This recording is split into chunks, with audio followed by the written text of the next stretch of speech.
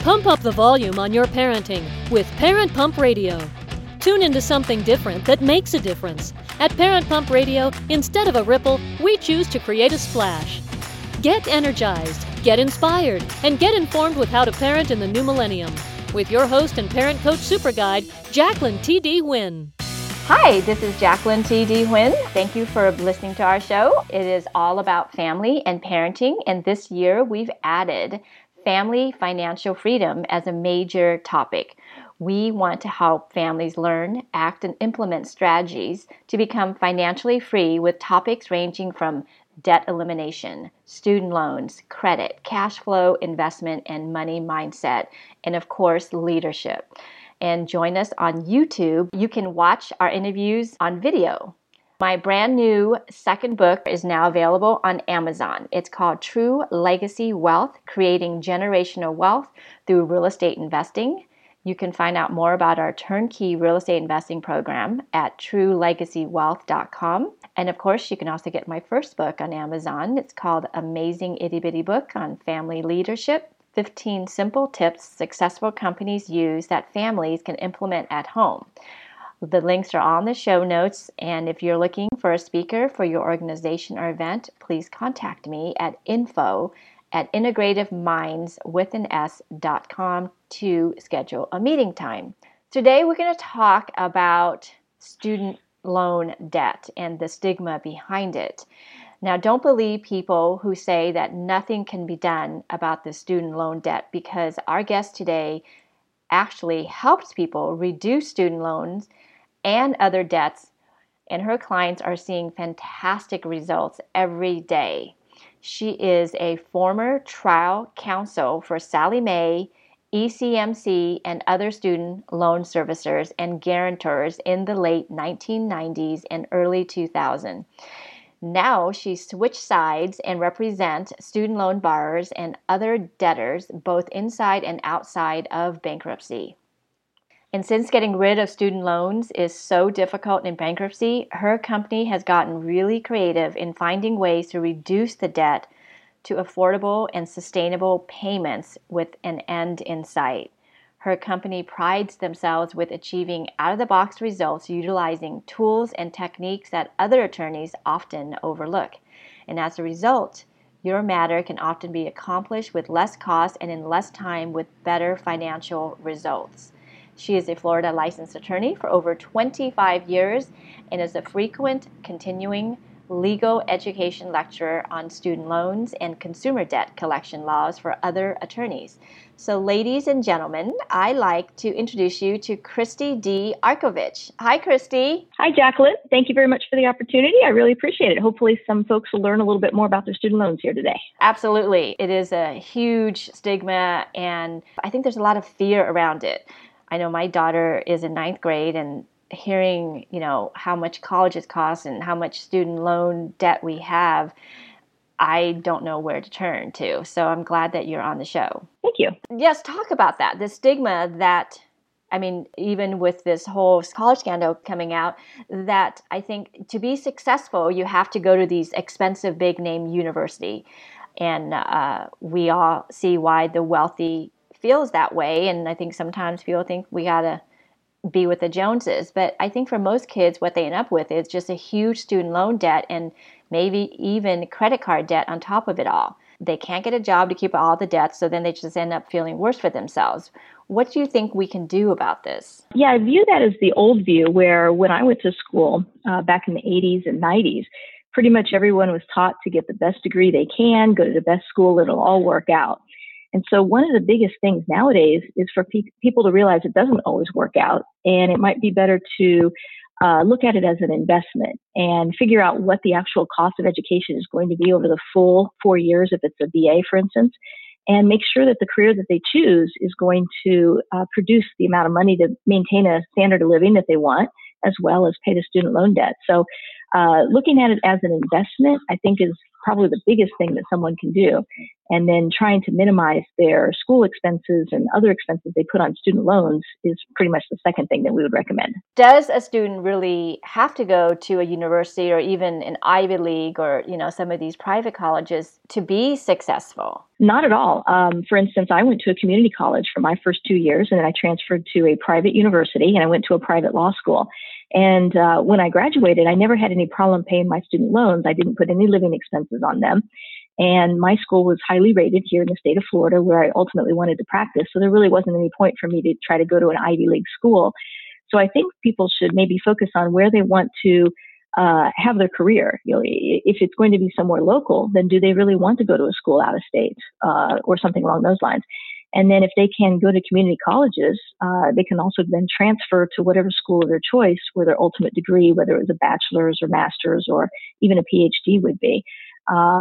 And now you have this scandal out there where folks are getting in by paying money, basically, on behalf of their children to get into Ivy League schools. I don't know what kind of impact that's going to have, but that certainly may change some things as well. Yeah. So you yourself went to a community college for 2 years versus just going straight into a 4-year college. And it seemed to really worked and have been helpful for you. Right. There was the old view that people would go to community college only if they couldn't get into a state university or private school. And I did it really because it was nearby and I could figure out what I wanted to do and save some money at the same time.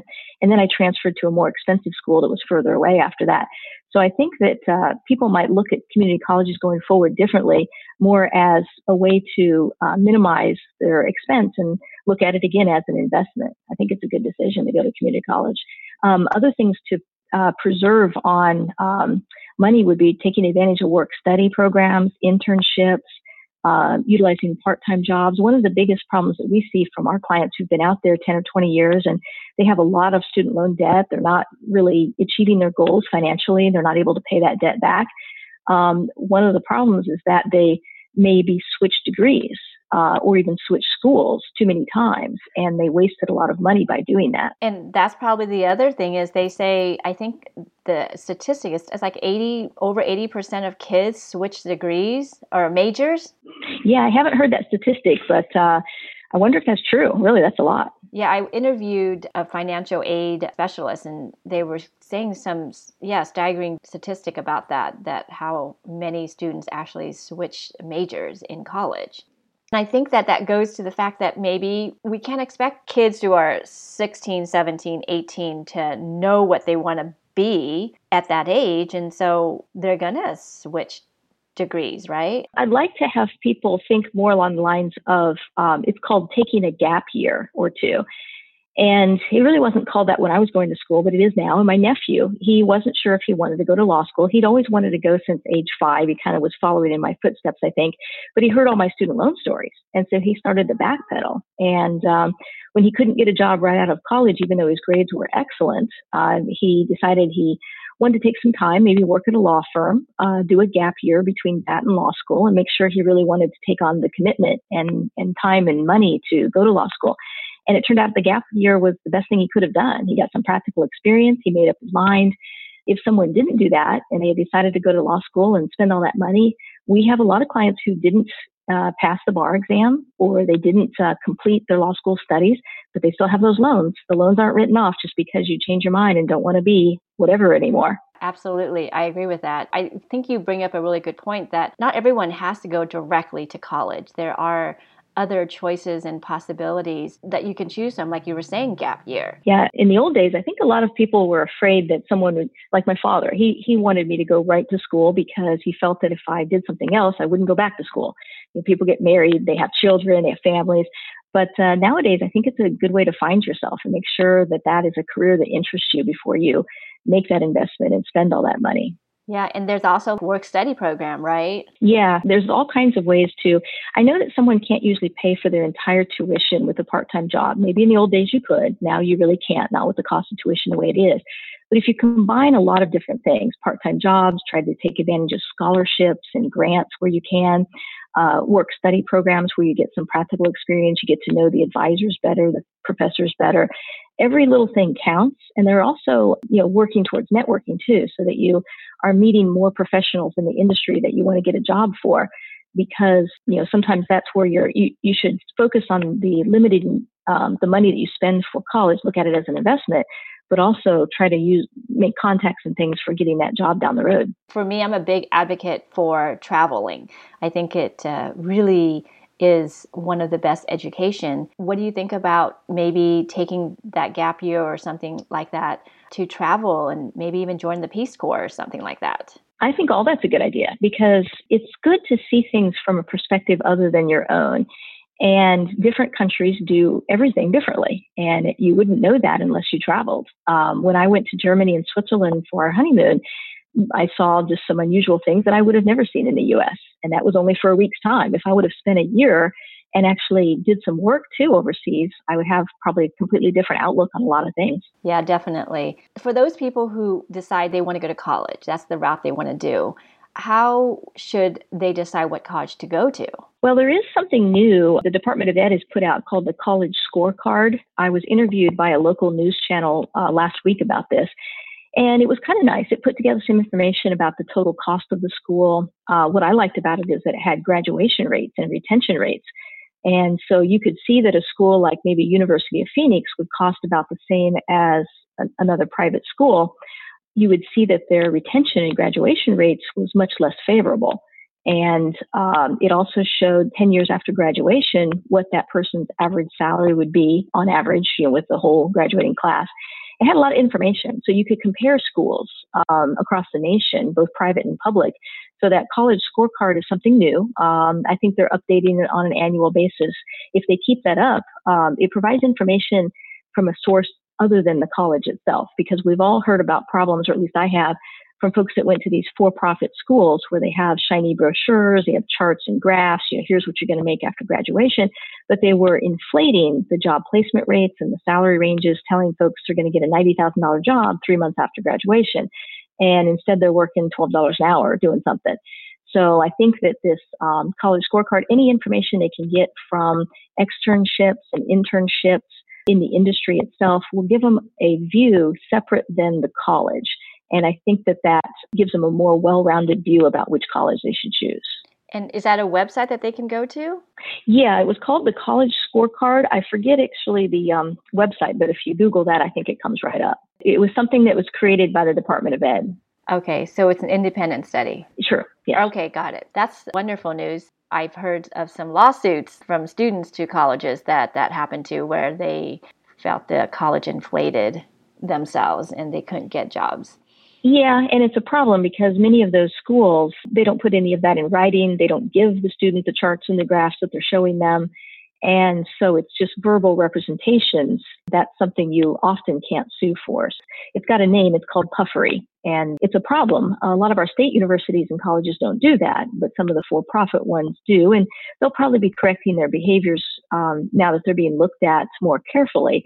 But it has been a big problem in the past. So what are some ways besides student loans and scholarship that kids can help fund their college education?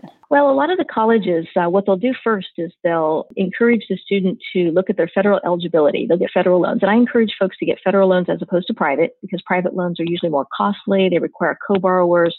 They don't have as good of repayment terms often. But one of the sources of money is what can the parents do in terms of their own funds. Or it might be that they're co-signing a private loan, or it may be that they're taking out their own Parent Plus federal loans. So those are some of the other resources. And I'd encourage everyone to, again, look at the total cost of education, see what they think they're going to have to pay back at the end, what the monthly payments might be before they take that leap. Many of our clients are students or former students that have gotten out and they didn't recognize they had a problem right away when they first graduated. They're paying their student loans, think everything is good. But after 10, 15 years, they realize, wow, even though they've been paying their loans all this time, they've not made a dent, or maybe they even owe more than what they borrowed. So then they start coming to me recognizing, well, how am I going to get out of this? I can't do anything. And we're able to create solutions for them. So even though they can get other loans from other sources and utilizing parents and grandparents and things, it's just be careful. Well, I'm glad you brought that up. What do you do? Can you talk about some of these clients and how you've helped them Because this is a very common problem. Some of the biggest problems that we've seen are folks that are in federal income-driven plans, and they're often in the wrong kind of plan. Basically, the income-driven plans are designed to have forgiveness at the end of the time period. And so a lot of times the plans aren't explained very well, so folks just need some assistance figuring out which one to get in, how it works, and so forth. When a client comes to see me, they're often in the wrong plan, and they really don't realize it. I've even had people just with something simple like they're in a standard repayment plan, not income-driven or anything, and they think it's 10 years. Turns out it's 30 years. So 10 years later, when they come to me, they've not made a dent on their loan. They would have maybe paid more down had they recognized what the actual term was, that it was a 30-year loan. So just recognizing the term of the loan, what you have, and then perhaps looking out to a student loan lawyer like myself. Believe it or not, there is a category now that's recognized. I mean, it's not recognized by many of the Florida bar because it's too specialized, too much of a niche. But many of us, we call ourselves student loan lawyers, and we're able to tell people about the differences on the programs, what they should do, how to get in public service and actually get a discharge, because that's a big problem nowadays. And then with private loans, we're able to settle them usually for 20 to 50 cents on the dollar, get them on a payment plan that ends that loan in 3, 4, 5 years, as opposed to having to make payments on a loan for the rest of their life, basically. So not all student loans are the same. You're saying some are called income-driven plans, and then there's other ones. Yeah, when a client comes to me, that is one of the problems. They don't really know what they have in terms of student loans because there are federal loans and there's private loans. And then sometimes they might have had grants and GI Bills that they don't have to repay. So the first step is to recognizing what they have. And there actually is a website, the National Student Loan Database, where it's NSLDS. And that database site will let someone pull all of their federal loans, regardless of the status or where the loans are held. They could be with the government, they could be with a private servicer, they could be with a guarantor, or even a debt collector. Regardless of where the federal loan is, it's got a list of all of them. And one of the important things is it tells you your loan type, and that's extremely important for someone working public service.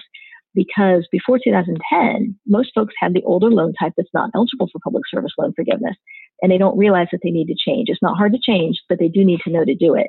And many of the servicers, unfortunately, the borrower is not their client, so they don't feel the need to tell the borrower, hey, you need to change this if you actually want to get relief at the end of the 10-year forgiveness period as a public service worker.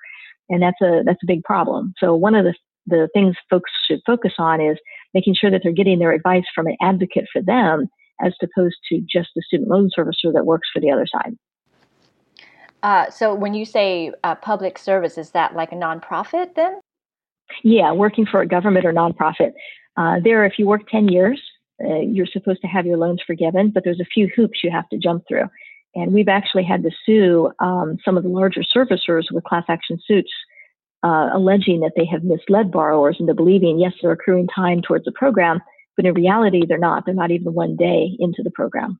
So someone would have to call you to ask you before they sign the paper if this is that kind of loan then? Well, not necessarily call me before they take the loan out, but when they graduate, then maybe have someone look over what their loan types are, what their best programs are, and what they should do. Or after graduation, if they've been in for a while and they're just not sure what to do. Doesn't have to be before graduation or before they sign the loans. But if they're getting into the wrong loan and then they've signed on the paperwork and then they've graduated and now they have these loans, is it harder for you to help them get out of it as opposed to having the knowledge beforehand? Well, the government has helped in one area. The older FFEL or federal family education loans that most folks used to have before 2010, that program was discontinued in 2010. So all federal loans now are known as direct loans, which means it's loaned directly from the government to the borrower. And those loans are eligible for the programs that we've talked about, and that's good. So really the distinction is whether or not people are signing a private loan or a federal loan. And with many schools, unfortunately, the distinction is not clear. And in fact, sometimes they don't even know that it's a loan at all. They're told, we're going to give you, $15,000 of financial aid this year. Well, what is that aid? Is it something I have to repay? Is it something I don't have to repay? It's usually a combination of 3 or 4 things. So the key is trying to figure out taking advantage of the scholarships and grants or GI Bill where eligible, and then federal loans, and then private loans at the very last if they absolutely must. Okay. Now, you're in Florida. What about if someone has a child going to school like in California? Could you still help them? Sure. We have a resource site on our website, which is ChristyArkovich.com. That's ChrisTie, and the last name is ARKOVICH. And there's a resource page where the very first entry has a list of grads from a workshop based on student loans. There's a fellow up in Rhode Island by the name of Josh Cohen that has done a workshop for student loans for many of our fellow lawyers. And it's done by state. So you just press the button for your state and you'll see however many student loan attorneys are in your state that are practicing in that, and just start down that list is what I'd suggest. What about out-of-state students? Like if my child lives in California and she decides to go to school in New York, would you get an attorney for New York or California? Probably where they live, California. Got it. Okay. So then now what if these kids are afraid of getting into debt because of going to college? What should they do? Well, basically, there's a lot of careers out there that have been overlooked, a lot of trade schools and things. They might want to look there. Also, a lot of that stuff is stepping stones for what the career is that they might want. And so they might go to a trade school or become a paralegal in my industry, for instance, before they were to become a lawyer, for instance. But electricians, plumbers, any trades, they make quite a bit of money and they don't have a lot in education. I mean, in terms of advanced PhDs and master's degrees. One of the problems with teachers' salaries nowadays is that many of the teachers have to have gotten master's degrees for their job, and their pay never really warrants the repayment of all that education all the way up through a master's degree. So choosing a career that doesn't require a master's or a PhD is probably a good step there for someone who doesn't want to incur the college expense at all. Also, state universities and community colleges don't cost very much.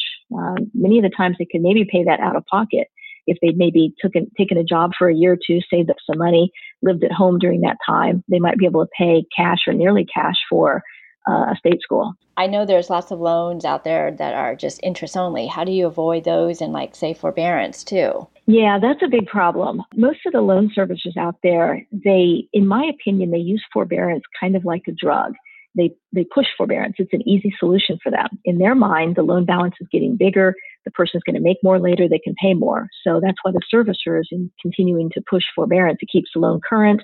Ultimately, that loan will be repaid at a much higher balance, maybe 2 or 3 times what it originally was. So the key there is to avoid interest only and forbearance because of the accrual of interest. In forbearance, it capitalizes. You're paying interest on interest. To do that, it's always good to ask again, what is the term of my loan? Many folks who come to see me, they don't realize they're on an interest only. They think that, okay, I'm making my payment. I'm making it every month on time. My loan should be gone in a reasonable amount of time, 10, 20, 25 years. And instead they realize that they've been paying $5 a month towards principal, if that. And so in 25 years, it's still the same. So just knowing what you have and what the term is probably the easiest way. But trying to pay down extra principal when you can with bonuses or side gigs or something that you can do outside of your normal salary. Maybe keep your monthly nut low enough that you can always afford it, but then you do a couple side gigs so you can have some extra money to throw in every month or every year and get it down quickly. Wow. Yeah, that's a really good point. Now you're giving a free giveaway to our listener. Can you tell us about the free giveaway? Sure. I've written an ebook. It's very popular with many of our clients. In fact, they've come in and asked for extra copies to give to their friends a lot of times. But it's called How to Take Your Life Back from Your Student Loans. And it's not that long. It's very easy to read. It's available on our website for free, thechristyarkovich.com. It's on the front page, as well as we have a student loan resource center. I actually call it Student Loan Survival Center because sometimes it's more of a matter of surviving your student loans. And it's on that page as well. I think a lot of people will recognize that there's options they had no idea that existed. Many clients, when they come to see us, they speak of seeing a light at the end of the tunnel. They wish they'd come to see me years before. They'd be that much further ahead. And most of them just simply don't know that there's folks out there like me that can help and that there's these options that are even available. Yeah, and I think you just said it. People don't see the light at the end of the tunnel. They feel like they're just in a dark room, not knowing where or who to even ask for help. And they're also a little bit embarrassed because they've accumulated so much debt and it's gotten out of control, and they were trying their best. I mean, most people go to school to better their lives and provide for their family. It's a big hit when they realize what a hole they're digging out from. Yeah. Yeah, absolutely. Absolutely. So your website is Christie Arkavich, that's ChristieArkovich.com. You also have a Facebook page. Yes, I regularly blog, and so that automatically posts to Twitter, LinkedIn, and mostly Facebook. And so we have a business page on Facebook, Christie Arkavich, PA. Awesome. So listeners, all the information to contact Christie in the show notes. Christie, thank you so much for being on our show. Thank you. I hope, Jacqueline, this is helping some of your listeners. Thank you for the opportunity. Yes, absolutely. I think any knowledge about this whole student loan arena is helpful. And once people have the knowledge, they have more power into deciding what they want to do and more resources like you. Sounds good. Okay, thank you. So listeners, the quote of the week is, for every reason it's not possible, there are hundreds of people who have faced the same circumstances and succeeded. And that's by Jack Canfield. Until next time, always be learning and always be growing. Thank you so much for joining us today. Go to parentpumpradio.com and click on the pink box on the top of our homepage to listen to our new and archived shows. To be instantly notified of new episodes, subscribe to our RSS feed. The RSS feed button is located at the top of the page where all our shows are featured. And after listening to the show, go to parentpumpradio.com or our Facebook page to leave your comments, questions, and topic suggestions. And while you're at our website, sign up to receive a free gift. Until next time, have a wonderful week.